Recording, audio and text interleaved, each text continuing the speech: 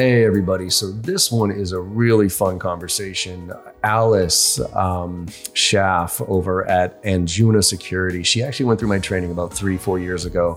And I talk a lot about kind of the reason I do this training is because for the people that care, right? For the people that don't care, want to be average, I really don't care. But for the people that do care about getting better, right? There's always like a light bulb that goes off when I do a training for 2, 3, 5 reps or whatever, where it's like, ooh, and they start thinking of things differently. And Alice was actually one of those people. And now she's really exploded in her career. And she has some great tips about career development, advancement, and how to approach things. And so hopefully you'll get a lot of value out of this conversation because I absolutely loved it. Enjoy. What's poppin', y'all? It's your man, James Say What Sales Buckley. Welcome to another episode of Make It Happen Mondays with your host, John Barrows. Big shout out to our partners, SalesLoft, Proposify, Gong, Vidyard, Chili Piper, Sendoso, and now our newest partner, Prelay. Prelay's function is to make complex deals easier to manage. From POCs to trials and pilots, Prelay makes those tedious complexities a smoother experience, helping sellers sell and helping buyers buy more efficiently. Check them out at prelay.com to learn more today. The JB Sales membership is really taking off. Thousands of sellers are leveling up by gaining access to all of our training, our courses, our tips, techniques inside of the annual membership to JB Sales for $1 a day. That's right. $365 will get you the skills, best practices that you need to finish the year strong and come into 2022 ready to rocket to the top of that leaderboard. Let's go, y'all. Sign up today at joinjbsales.com. Good afternoon, everybody. This is John Barrows. Make It Happen Monday. Hopefully you had a fantastic weekend. Mine was pretty legit. I got the Patriots going. I got the Red Sox in the hunt here. And I actually have moved up to my brand new office, which I'm super excited about. And I'm even more excited about this conversation that we're about to have, because this is going to tie in a whole bunch of stuff that we've been talking about as far as development and where things are going. And there's somebody who is literally living this. So Alice Schaff, how are you? Head of Business Development over at Anjuna. How you doing? Hey, John. It's great to see you again. It's been a while.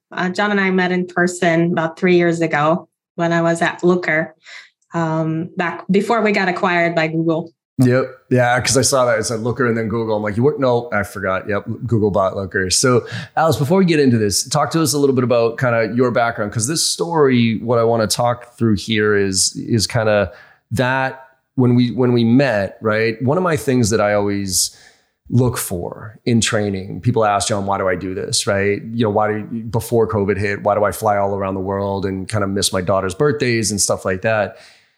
It's because, you know, when I train, you've probably heard me say 10, 60, 30, right? 10% of people are going to take the stuff and run with it. 60% of the people are going to do something different because it makes sense and it's easy. And 30% ain't going to do shit different. Like, I could give a shit. I used to try to reach everybody, but then I realized you can't, help somebody who doesn't want help. So first of all, for those 30% of the people, I could give a shit about them. The 60% of the people, there's like 50-50 on that one. Like 50% of them are okay with being B players. But the other 50% of them want to get better. They want to learn. Okay. Those are the ones that I'm focused on. Right. And it's like the light bulbs that go off where it's like, ooh, going through the motions and now all of a sudden, right. And then there's the 10% that I think are always going to be the 10%. So I think it seems like you've been on that journey. So could you talk us through kind of how what you were doing at Looker and then what happened with our training and then after our training and where it kind of landed in now? Definitely. So at Looker, I started pretty low on the food chain. I was an SDR back then. I was a great SDR. I was very successful, top performer 2 years in a row, but I wanted more. And I wanted to move to the sales side, and I kept applying and I didn't get in. So it was just like banging my head and on wall, and the same thing happened. And when I met you, something changed for me because I just decided I need a different path. And the way I did it is I got promoted into the customer side, and I did renewals, which has sales and customer success in it. So I still worked on contracts and I still, did sales. Mm-hmm. So there's a little bit of hunting as well as farming. And I just loved it. It was great for 2 years, but, COVID hit. Sitting at home didn't do well for social and, social people, everybody, and salespeople. Yeah. So I wanted more again. And I just, I met a couple of mentors at Looker who also helped me. And one of them told me, listen, if you want to go big, you have to leave and you have to find your path. And that's exactly what I did. So basically during COVID, I was watching companies being funded, and I just followed the CEOs and I reached out to them. And this is like specific SDR skills where you're looking for your opportunity as opposed to waiting for inbound. So I went prospecting, and I told these CEOs like, hey, I don't see you've got a biz dev team. I would like to do that for you. Would you let me? Yeah. And then we had conversations, and back then I decided I'm going to consult with startups. I'm going to help them because I was trying to perfect my skills in business development. And a lot of startups don't know how to do that because founders are sometimes product heavy and they're not salespeople. Yep. Some of them are natural salespeople. Mm-hmm. So my passion for people, passion for technology brought me to advise with Techstars. Techstars, back then I was still at Google. Mm-hmm. And Google, they're really great about letting people chase their passion and helping them become what they want to be, and also inspiring to help smaller startups. So that's what happened. Basically, I was helping startups and then also looking for a job.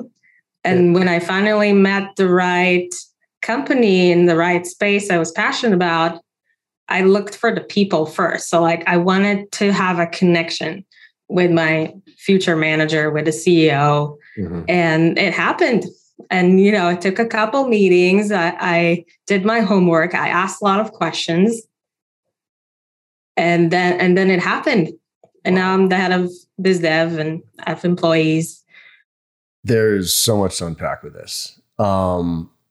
Let's go back to what changed. So when you were going through the training, what changed and why? I think your methods really helped me hone on my skills in a way that wouldn't have happened before I met you, because I was following you for a while. Mm-hmm. And then when we met and you start talking about the relationship between SDR and sales, what are the things that they should look for in the partnership, and also like how to scout for the right leads, how to do outbound. Mm-hmm. I decided that that's just my passion. I'm really good at it. Nice. And then, I tried to look for ways to do that. But then I had to go to, I chose a different path, and then I went back.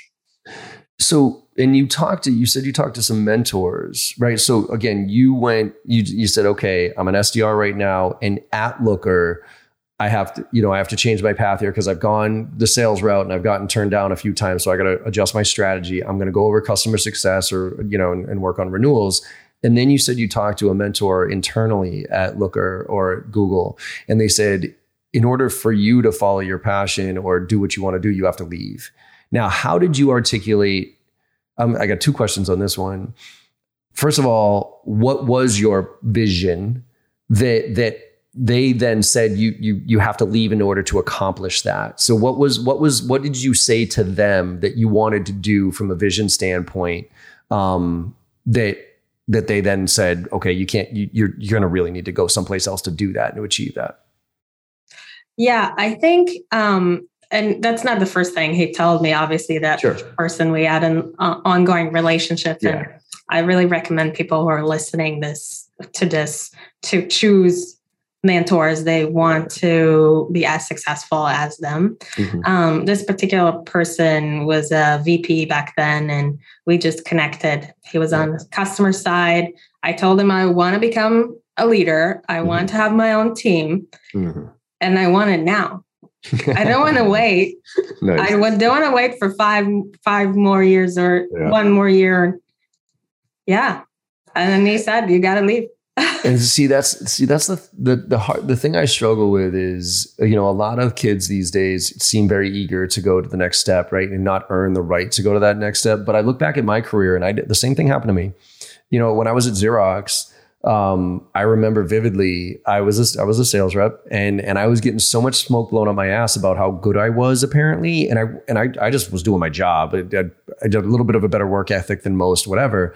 And so they kept telling me how good I was. I was like, okay, fine. If I'm that good, then here's my job right now. Here's the next job. Here's the job I want. That job I want. How fast can I get there? And they were like, well, you have to spend 2 years doing this, then 2 years doing that, then 2 years doing this. And I'm like, wait a minute. So that kid over there on the team who you make fun of, by the way, when we go out, my boss, right? I'd be talking to my boss. I'd be like, when we go out drinking, like you literally make fun of that kid. So he's going to get the chance for a promotion the same time I am. Like that doesn't fit for me. Right. But like, how do you balance that with knowing you're ready for that versus, I kind of use the analogy of like Picasso, for instance. Picasso, he mastered every single medium before he went to the next one. So he would dive into acrylics or whatever it was, and he would master acrylics, and then he would learn it, and he would perfect it, and then he would go to oils, and then he would perfect oils, and then he would learn it, and that turned him into Picasso. You know what I mean? Yeah. So what do you say to the SDRs out there, the sales reps out there who are like, I want to go faster? How do you look at the balance of that's great, but you should master your craft here first before you step over it, because you're building a house of cards if you go too fast. Yeah. First of all, I love Picasso. Nice. I'm an artist on the side. Art was my first major. Yeah. Yeah. That's one of my favorite artists. I actually been to his house and, in Europe and, yep. Yeah. So I went to the museum in Paris, the Picasso Museum. Unfortunately, like all the good stuff was on tour when I was there. I was like all excited. I'm like, oh, I finally get to go to Picasso's like museum. And they were like, oh yeah, no, all the good stuff's in New York. I'm like, what? I just left New York. So anyways, but yeah. So I definitely think that folks who are just out of college, and it depends where you are in your career. For me, at that stage where I told my mentor I want it now, I was 5 years at that company. Gotcha. And it made sense. Things move slower at Google, and sometimes you can't get what you want. And big companies, they kind of unfortunately, they have to have that structure, right? Because they can't scale without it. So I get it. It's just that itch though of like, I want to move faster. So, but you did master the craft of being an SDR, right? I mean, you were 2 years in a row, top performer, that type of stuff. So it's not like you came in 6 months and were like, I got this. When am I going to get my next job? Like you worked at this, right? Yes, I did. And it took time. I had a couple kids in the meantime. So it took longer, but I was very patient and I communicated with my managers and I told them where I want to be. And I took mentors. But for folks who are listening to this who might be out of college, I think it makes sense to try a couple of things before you make a jump, before you become a leader. And when you talk to existing customers on the customer side, you actually learn the use case. You learn the type of people that you should target. You learn the ICP really well, and you learn how to offer something they want and solve problems. Yeah, I mean that to me, and for everybody who's listening to this, I'm on this. Like I think it was Tim O'Neill over at Elation. We did this executive roundtable where it was just, Salesforce sponsored, whatever. And I got these executives and we was asking them questions, and he had that model, because I've been saying the predictable revenue model is broken for a long time. The whole segmentation of roles and, handing somebody off 15 times before they actually talk to somebody who knows what they're talking about. And it also doesn't set sales reps up for success, because for the predictable revenue model to, I think, work, you have to be at a certain size to have the progression of inbound SDR, outbound BDR, and then sale AE, but AE and SMB, mid-market, and enterprise, right? Companies like Salesforce, companies like Looker, companies like Google, they have enough clients to make that progression work. Yes. But most mid-market small businesses, they don't have SMB, mid-market, enterprise. So they take SDRs and they throw them into basically enterprise sales or mid-market sales, and they fail miserably because that's a scary ass thing to learn how to. Now you have a quota and you have to close, and all you've been doing is really setting up meetings. Like there's 80% of the sales process still needs to be figured out. And so his model is you take SDRs and you put them into customer success. You put them into account management where they are responsible for renewals. And it does exactly what you experienced, which is you learn the product, you learn stories, you understand the likes and the dislikes and how they leverage it. So now when you then move to an AE role, I mean, how natural was it for you to move from a kind of account management, customer success to an AE role? Like how difficult was that transition? So I moved from customer success to a leadership role, but I also do sales. Okay. Because we're a startup and everybody does sales. CEO, CTO, even the VP of engineering does sales. He's our sales engineer. Mm-hmm. So everybody needs to know sales. Yep. And I think the amazing, what's amazing about that move and that transition is that I can do it all. I can talk to customers. I can relate to higher ups. We sell to enterprises. So I'm at a level where I can pull in a VP at Wells Fargo and chat him up and tell him like, hey, him or her. Yeah. Hey, this is what we do. Does it solve the problem? Usually we see this problem at your level with banks. Would you take a look? And then it becomes more than just a secretary scheduling a meeting. Yeah, exactly. And let's talk about that Wells Fargo, right? Because now I'm guessing, with all those stories, first of all, I'm guessing you can pull on any of those customers anytime you want for a testimonial. And second of all, the confidence level of being able to have conversations at those levels. So like when you go after a company, like you're a startup, right? So startups typically have a pretty big challenge going after huge organizations because you're not proven yet. You know what I mean? Like they want more kind of like, okay, so what's your approach when going after some of these huge enterprise accounts as a startup with all the knowledge that you've had up to this date? Like what's working for you right now with that approach?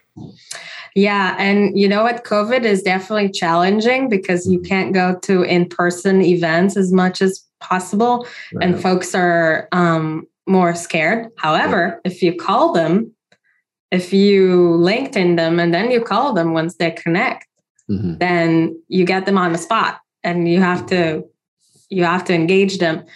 Sometimes they're even bored at home because everybody's bored right now. They're just looking for people to talk to, and it's been lonely. So it's actually a good time. But for me, when I talk to these enterprise people, I'm looking for innovation. I'm looking for folks who are into innovation, and there's lots of them because these are the things that help their career. These are the things that get them promoted within a bank, within the enterprise. It's actually a really important thing for people who are listening. Look, if you're not the Ciscos of the world, if you're not the Salesforces of the world, you always hear like nobody got fired for hiring IBM. Nobody got fired for, Cisco. Nobody got fired for that stuff. So there's a lot of up and comers who are trying to unseat some of these bigger organizations, right?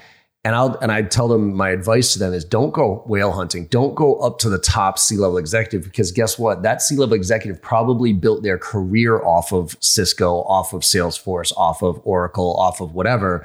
And you're coming in saying you got this new thing, effectively calling their baby ugly, and they're not going to do it. What you want to find is the enablers, the people who internally are on their way up, right? and who are looking to make a name for themselves, right? Because I always say there's two types of people below the power line. There's people who will always be below the power line because they're just comfortable. They're that bottom half of the 60%, right? Yeah. They're just B players, and they're always going to be B players. And there's nothing wrong with that, by the way. The world needs B players to make this world work. If the world was filled with A players, it would fall apart. It would tear each other apart. But you don't want to focus on them because they're not going to get you anywhere. You want to focus on the people who are moving up, the innovators, the people who want to be that executive. So how do you identify those people from the outset? Like, I think it's obvious once we start having conversations with those people about how eager they are to take that next step and make their mark and whatever. You can sense that through the conversation. But how do you, LinkedIn, for instance, go out and identify, ooh, this person's probably somebody I should reach out to because they're on that trajectory there? Yeah, I think it's interesting with LinkedIn because it's really helped. It's been a massive success over LinkedIn so far. Mm-hmm. I think these people, you just see it. They write it on their profile. They just say, I love innovation. I'm excited. I'm inspired by innovation. Mm-hmm. They even put it in their titles sometimes. Mm-hmm. So, and we usually reach out to director level at an enterprise. That's like folks maybe who are hiring. They're always looking to talk to people. They're posting stuff on LinkedIn. You can follow them, and I have an interaction with one of the CISOs at an enterprise, and he just told me, "Hey, I know you're meeting my buddy at this other company. Mm-hmm. So after you talk to him, I can talk to him and see. I don't want to meet with you right now, but once you talk to my buddy." Then, and they all talk to each other. Yeah, of course. So it's like a community. There are groups, there are podcasts they're listening to, meetups they're attending. You got to find those. Yeah, you got to almost immerse yourself in that space of where they are, right? I mean, these days there's even Slack channels of certain types of people, that you can jump in, and not to troll. Obviously, you don't want to troll and sell anything, right? Oh, you questioned that, so I got a solution for that. But you listen, and then you use that to then go engage. Do you have a specific LinkedIn strategy where, like you said, you connect with somebody and then you call them immediately? So what's your, because going back to identifying that enabler, if you will, the way I agree, there's innovation. They talk about it a lot, and they're usually the ones posting because they know brand is important. They want to get it out there. So those are the type of people that I want to engage with. Also, you just look at their history, their job career, right? And have they been in the same exact job for the past 10 years? That's probably not somebody I want to reach out to, right? But if every couple of years they're moving up and they're going to that next stage of their career, okay, that's somebody I want to talk to. But so say we've identified, say you look at a Wells Fargo and you find somebody that's like, ooh, there's somebody that I want to, what's your specific approach to connecting with them, and what's your highest response rates, I guess? Do you use video? Do you use phone? Do you use, how do you engage? Yeah, that's a good question, because in the cybersecurity space, folks want to hide. They don't want to be found. And most of them are not even on LinkedIn, and they don't have their emails available. So it's definitely a wild goose hunt. Yeah. And you got to be very mindful because they're scared. If you call them up and they suddenly like, who are you? Why are you calling me? They can even go and complain about it on social media and create some stressful situation. And, we never want that to happen. Right. So the way we do it is we usually involve an executive. One of my team I would reach out on their behalf. And then when I'm calling them, once they connected, then I would call them, and that would be me calling them and say, like, hey, I'm reaching out on behalf of my VP of this or the CTO or whoever. Yeah. And then we would make the connection, and I'll say like, hey, looks like you're interested in this space and we want to show you something cool. And we think it's going to help you because we solve these problems, and it sounds like that's what you're interested in. Is that right? Yeah. And you got to keep talking. You can't let them talk.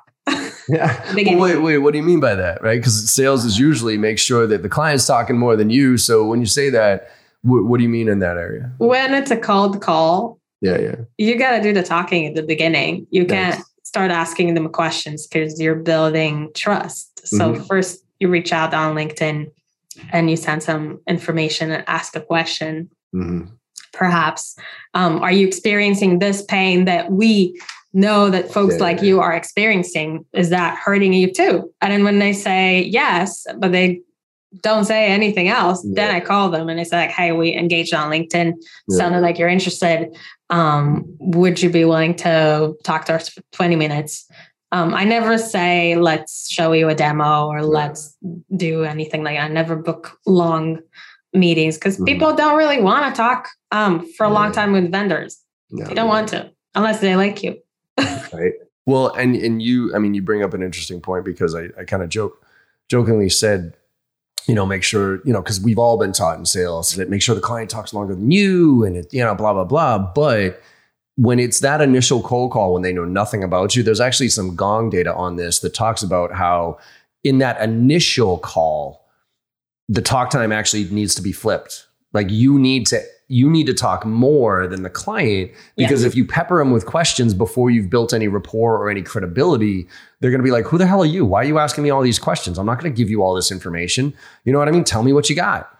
And so I think we've almost mistrained people a lot to say, oh, always ask questions, always. No. Like when you catch somebody on a cold call and they have no idea who you are or what you're about, you actually have to lean in a lot more than them talking. And because otherwise you're going to get people annoyed. Because effectively, and every sales rep I know has been through this of, you ask 4 or 5, 6, especially to an executive or something, 4 or 5, 6 questions. And then eventually the executive goes, could you just tell me what you got? Could you just show me the demo?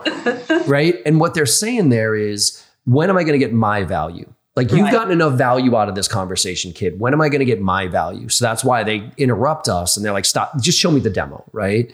So I think the framing of like giving and getting information, like you got to give a decent amount of info to be able to earn the right to get some information from them. Right. Yes. So 100%. You start with that. Hey, is this a problem you're having effectively? Right. And when they say yes, great. You go into, well, here's how we solve it, right? Then you call them and you're like, great. You said you were interested. Here's a quick blurb on how we solve that problem, right? So that's kind of the flow there. And then what do you say after that? Like, do you just say, does that align? How do you kind of set the stage for now opening up the conversation so you can ask some questions? Yeah, I would say, like, how do you usually go about that? And if they don't know, like, let's talk more. I know you're busy right now. I called you out of the blue. I didn't mean to interrupt anything you're doing, but how about we talk on Thursday, Friday for 20 minutes? I'll introduce one of my executives. Gotcha. All right, y'all, it's nice to know that people start off at the bottom and work their way up to where they want to be. Alice's story probably resonates with a lot of people that have climbed a corporate ladder in the past. Hunting, farming, and then taking over the team is really an inspiring journey, and it's great to see it happening in real time. As you know, we love to shout out the folks that are leveraging our membership to find sales success. And today, we're giving a big shout out to Stephen Manick of Nimbus.com. In August, Stephen's team had a 20% open rate and a 1.3% reply rate. After gaining membership to JB Sales in September, it brought on a 22% open rate and a 2.3% reply rate. October was the cream of the crop. This one brought in even better results, a 33% open rate and a 7.1% reply rate. That is huge growth in a short amount of time. So stay the course, Nimbus team. We love seeing you win, and we got your back. So change the results for your team today and join us at joinjbsales.com to gain access to our messaging, our templates, our webinars, our courses, and our trainings. Invest in your team and you'll find that they invest in themselves. Growth and development is just around the corner. That URL again is joinjbsales.com, and I'll see you there. Let's get back to the show. So that's basically the SDR call. Right? Is that you're just qualifying it, that is there a need? Yes. Right? Do you do the BANT stuff as far as budget authority, need and timeline stuff at that point right there? So the thing is we can see if it's a good time, if they're migrating to the cloud. Right. So, because we do cloud security solution. So then I would probably see that through the hiring. If they're hiring an architect, then I would see in the hiring ads I do a lot of research, and I would read the news. Like, are they on the cloud? Like Wells Fargo, they're public, so you can go and check what they're using, which vendors, and you can ask them about that and tell them, hey, we have a partnership with this vendor, and then leverage the information that you discovered on the news, and then about the timing. So I don't need to ask them, is that a good time for is there an open initiative? Because there's always a concern when banks are in the cloud. They're always concerned about security. This is something that they're always think about. Yep. So in my situation, I don't need the time as much. Yep. But I definitely want to talk to decision makers. I don't waste my time talking to folks who are not in decision making position. So I only go for managers, directors, and VPs. Well, I mean, especially as part of your strategy to bring in your executive, right? Like you don't want to bring in your executive as somebody who's way low on the totem pole. I mean, it's no problem to talk to those people and gather insights from them. But if we're going to leverage our executive or somebody else on our team, it's got to be at a certain level there. And I'm glad you said like the BANT, right? Because I still think I still shake my head at people who train people on BANT, because I think you end up walking away from more opportunities that are probably pretty real. The only thing that I care about in BANT, and for those of you listening, BANT is budget, authority, need, and timeline. It's an old school way of qualifying accounts. The only thing I give a shit about in BANT is the need. Is there a need there? Yeah. Because if there is a need there, I can find budget. I can get to authority. I can expedite a timeline. If I'm good at sales in any way, shape, or form, if there's a real need there for what I have to offer, the rest of that stuff I should be able to take care of the rest of that stuff. Yeah. And so that's the focal point for you, right? Yes. And I clarified that there's a need during the conversation. Like are you looking into solutions for cloud security? There's a way to ask that directly. And then if they're not, I'm not going to waste my time. Time is money. I gotta move on to the next person. Yep. And that's, I think it's almost disqualifying. I made the switch a long time ago to disqualify more than I qualified. Yes. Because I'm asking, because look, all that stuff's going to come up as part of the sales process anyways, right? You're going to figure out why you shouldn't do business with me at some point here. I might as well get all that stuff out of the way up front. Right. So, hey, about this. And I'm looking, I'm like, it doesn't seem like we're a good fit. Right. Because of these reasons. And that reverse selling almost gets them to be like, well, no, wait a minute. We definitely need this. Right. Yes. So, yeah. Do you have a similar mentality when it comes to disqualifying people? Oh, yeah. I always give them a way out. I would say this might not be a problem for you, but usually when we talk to people like you, that's what they say. Yeah. There's, we speak with security officers. They're usually telling us that they're afraid of insider threats, for example. Yeah. Is that how do you go about that? Is that a pain in your organization?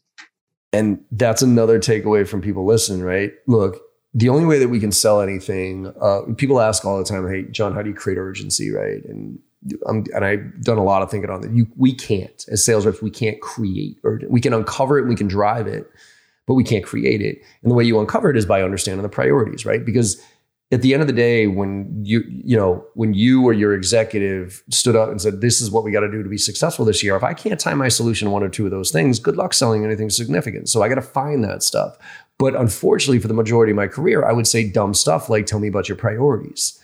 But what you said there, and when you say a very general thing like that, you usually get general answers. But how you said it, hey, we're talking to other CISOs, other security people, and these are the issues that they're faced with. Are you facing the same issues? Like that scenario where you seed it with your knowledge of the situation, so you know their world a little bit, then it tends to open up the conversation way more for people to be more engaged and say, oh, well, no, but, or yes, and, right? Yes. And you also have to give them a way out.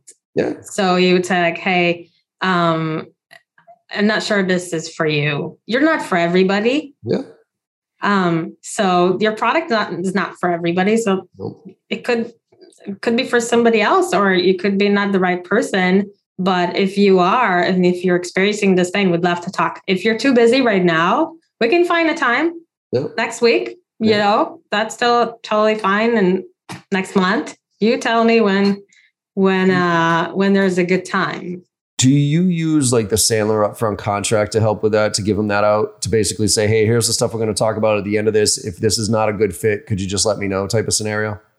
Yeah, I like that because then it gives them a way out. I always like to give people a way out. I even do it with my friends. I just, if I text them like, hey, I'm in your area, but, it might not be the right time. You might be busy, but I've got like half an hour. Would you like to see me? And it's always yes. Yeah, exactly. Because, that's the way it goes with people. I love it. Let's go back to, I'm curious about your consulting. So you left Looker and wait, let me ask you real quick. You had 2 kids, right? Yes. So did you have them at Looker or did you have them when you were a consultant? Yes, I have them at Looker, and I was consulting while I was employed by Google because Google lets you do that. Do some stuff. Okay, so you did have so it wasn't like you ended and then you said, okay, now I got to go find a way to make a few bucks and start a consulting. You actually had a little bit of a side hustle at Google, yes, consulting with smaller businesses. Okay, cool. And that's actually, again, advice that I give to people who are curious about going off on their own is use your existing scenario to prove out whatever model you have and have it be your side hustle so that then when you leave, there's kind of a softer transition there. Yes. So is that effectively what you did? Yeah. And the fact that I have dependents, it's super important to keep your job while you're exploring things. Because that risk factor is huge now. Like it's one thing to be your own, 25 years old, who gives a shit? If I live on my parents' basement, I don't care. All of a sudden kids get thrown into the mix, you're like, uh-oh. and I think that's what holds a lot of people back. So I guess what gave you the confidence that with 2 new additions to the family, what gave you the confidence that you could do this and manage that as well? Like you could do what you could follow because I think a lot of people get held back with, I'd love to be a consultant. I'd love to quit my job. But I got 2 kids at home. I got families I need to feed, that type of stuff. So, and I'm not saying it's an excuse because it's not, it's a real thing, but what gave you the confidence that you said, you know what, I can do this. I can do both. I just think I'm a natural go-getter and I have the motivation to go big and I don't want to miss out on things because we only live once. I just took responsibility for my career. I'm the CEO of me and I'm the only one that's going to create my opportunities. People are usually expecting somebody else to go and tell them, go follow your dreams. Yeah. But it's not going to happen. You got to make a decision and you got to do it. And everything else would fall into place as long as you're helping people, being generous, being kind. Everything else will happen. You got to be motivated, though. Yeah, I think that's that piece right there. You bet on yourself, right? I mean, if there's anybody I'm going to bet on, it's me. That's why I like, investments. I say for my business, there's a lot of stuff going on in the marketplace and all this other stuff. And I got financial advisors and they're saying, oh, invest in this, invest in that, invest in this. I'm like, actually, I'm going to invest in myself. Like I'm going to take the money and I'm going to put it back into my business because that's the one thing I can absolutely control. I can't control what happens in the marketplace. I can't control what happens in, the stock market. I can't control what happens with COVID, any of that. What I can control, I'm going to bet on. And so I think I love that kind of, and that's where there's, the make it happen mentality all came from for me, which is, fuck it. I'm not waiting for anybody else to tell me what to do. I'm going to go do it myself. And I think that's where I think people need to, when we talk about A players, B players, and C players, I used to kind of, I don't want to say look down on, but I used to kind of, B players and C players. But look, happiness is the ultimate goal, right? Yeah. And so, your definition of happiness is different than my definition of happiness. And happiness isn't making $1 million. And, happiness is, there are people that make 40, 50 grand a year and they have a nice family and a nice house and they come home, they work a 9-to-5 job and they come home and they go to their kid's soccer game and that's happiness to them. And if that is happiness to you, then you win. Like you absolutely win. But if you're the person that's always like, oh, I wish I had that. Oh, I don't like my situation, but you're not willing to do anything about it, you're a B player who's a B player who's a talker. You know what I mean? And those are the people that are like, yeah, like I don't have a lot of time for. So I love the mentality. One more question. You said when you were I love the fact that you applied your SDR skills to looking for a new job, right? So you were looking and you were, but you said something important there, which I think a lot of people aren't doing, but they should, which is the value alignment. You weren't looking for a job. You were looking for a company that you could align with based on, this, like the values that they had. So yes. How have you identified your core values? And then how did you look for them when you were looking for that company to create the next part of your career with? Yeah, I think it's all about communication style. So they got to speak your language, whatever language that is. If you are an outgoing person and you like to have a manager who's less outgoing, and then you can contribute to them by being social. So you can really make a difference for this company because they're small and every person counts. And that's what I was looking for. I was looking for a company that doesn't have me. Yep. So I'm the only woman there that does sales. Okay, nice. All right. And for me, that was big. Yeah. And did that, and when you were interviewing, and again, I think there's a mindset, younger mindset and a little bit more experienced mindset. The younger mindset on interviewing is I'm interviewing for this job. So, whatever you want to hear from me, I'll tell you whatever you want, blah, blah, blah. Right. As you get a little bit more experience, you start interviewing them. Yes. So was that your whole approach here? It was like you kind of, it wasn't necessarily I'm interviewing for this job. Your mindset was I'm actually interviewing you for my career. Exactly. That's what it was. I asked them really thoughtful questions, and through the process, they told me you're hired on the second meeting. But I said, wait a minute, I'm at Google. I want to check that you're actually a good fit for me. Can I talk to more people on your team? Can I talk to your investors? Love it. Can I ask more questions? I actually sent the CEO a list of questions beforehand. And then when we talked about it, then I asked him these questions during the meeting. And he told me, I think you can figure things out here because you're good at asking questions. Yep. So I trusted you would figure it out. And he still tells me till this day, it's like, I know you're going to figure it out because you're just good at asking questions. Go do it.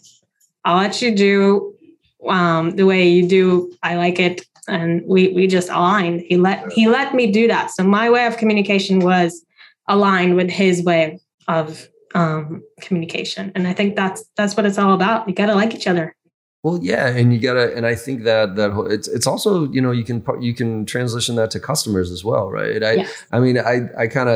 Look, small business, you can, if you're a rep in a huge organization, you kind of unfortunately have to do a lot of what you're told. But when you start in startups and in that world, you can be pretty selective of your customers, right? Because, a lot of people will take revenue from anybody. Wrong. You want to take revenue, you want to take money from the right clients that you can do the right work with. And so that goes back to our conversation about disqualifying versus qualifying. Like I'm going to try to disqualify you. I'm going to find all the reasons why you shouldn't do business with me. But if all those reasons aren't there, and I've identified that we can make a difference. Now I'm going to lean in. Now I'm going to challenge your sale. Now I'm going to push you because it's for the right reasons and we're the right fit. And it's the same thing with the client. It's funny you brought up, like I work at Google. Like, why would I make this switch? Yeah. Same thing happened to me, right? Like Jack Welch. I had the opportunity. I was running my own little company. It was Kensei Partners back before I was doing this. And I get this offer to go interview with Jack Welch. Wow. Like my all-time business idol, Jack and Susie, because they had done a startup, and it was a startup for an online MBA program. And I remember vividly being enamored with Jack Welch because he was my absolute business hero at the time. But I flipped my mindset into, wait a minute, this is a career thing for me. I have a company that we were doing about 2 million. I was running my own business. I was doing whatever what we needed to do. And so I was just like, Jack, like, I love you, but I got this going on here, man. And what you're working on here, a lot of risk. There's a lot of things you don't even know. So help me understand here. Why should I? And thankfully what we did, instead of me dumping my company, moving to Florida and being with Jack Welch, I did a consultancy for 2 months. And we determined after that, we weren't a good fit. Neither one of us. It wasn't a good fit for me, and I wasn't a good fit for them. And I mean, look, could have gone different if I had gone full time and then been with Jack. Sure, probably my career would have been a lot different. But it put me in a position to be, I own this. And so, just to finish up, because we're coming up on the hour, what are any things that you have for advice for people that are on their kind of career journey? Because we talked about aligning values, we talked about disqualifying more than qualifying, we talked about mastering your craft before you go to that next step. Anything else that you want to kind of share with the audience here that were a learning lesson for you along the way? Yes, I think it's important to communicate with your current manager, because the situation was when I was leaving Google, but I was there for 5 years with the company I started at, and I knew these people for a long time. We had relationships. Yeah. So they didn't tell me, but they were working on a promotion for me, and they wanted me to become a manager there and to give me a 65% raise. 65%. So this is something that was big. But when I came in, I was like, hey, I already signed. And then they were like, but we're working on this. I'm like, yeah, but I wish you told me. Right. So you got to have that communication with the people you're working with, and make sure they know what you're up to, and make sure that they help you. They can help you with your journey. So it didn't happen. And I went to the new company, and now I have no regrets, but I still think it's good to communicate. Whether you're a manager or you're an individual contributor, I think it's important to communicate these things about promotions and just make each other successful. There you go. I love it. Awesome, Alice. Well, look, thank you so much. I love success stories, right? Where you see somebody's journey. And like you said, like, I'm not taking zero credit for where you are, but that light bulb that went off whenever we had that, 3 or 4 years ago, again, that's why, like, these conversations is why I continue to do what I do. So first of all, just thank you for being in that, top 10 or that upper end of the 60%, like wherever your journey is bringing you there. Because the people that care are the ones that I care about. And, you talked a lot about that, managers caring. If you rep cares, like, it can't be a one-sided thing here. And so I just appreciate the journey and really excited to see where you're going to take it next. Thank you. Thank you for helping me make it happen. I love it. Alice, where can people find out more information about you? Or where do you want to send LinkedIn. People? Yeah. Alice Schaff. Talk to me on LinkedIn. I'm there all day making magic happen. Love it. And just for everybody listening, it's SHAFF. So Alice Schaff. And it's Anjuna, right? ANJUNA. Correct. Perfect. Awesome. Well, Alice, thank you so much. And everybody out there, hopefully you got some stuff out of this one that made you think a little bit differently based on your career path and everything else. And like I say all the time, go out there, no matter how bad your day is, all right, go out there and make somebody smile today. Because no matter how bad your day is, if you make somebody smile, you had a good day, and the world needs a lot more of that these days. So thank you all for listening. I'll see you on the other side. Make it happen. Cheers. All right, y'all, this was a fantastic episode with a lot of great takeaways. As always, we strive to bring you the best guests with value that you can learn from. We never like to close our show without giving you a chance to become a member at JB Sales. Invest in yourself and start learning the tactics and strategies that you need to become the versed and effective sales professional that you deserve to be. Gain access to all of our training, all of our content, tips, and techniques at joinjbsales.com. That URL again, joinjbsales.com. And we look forward to getting you on the path to sales excellence. Have a great week, everyone. Get out there and make it happen.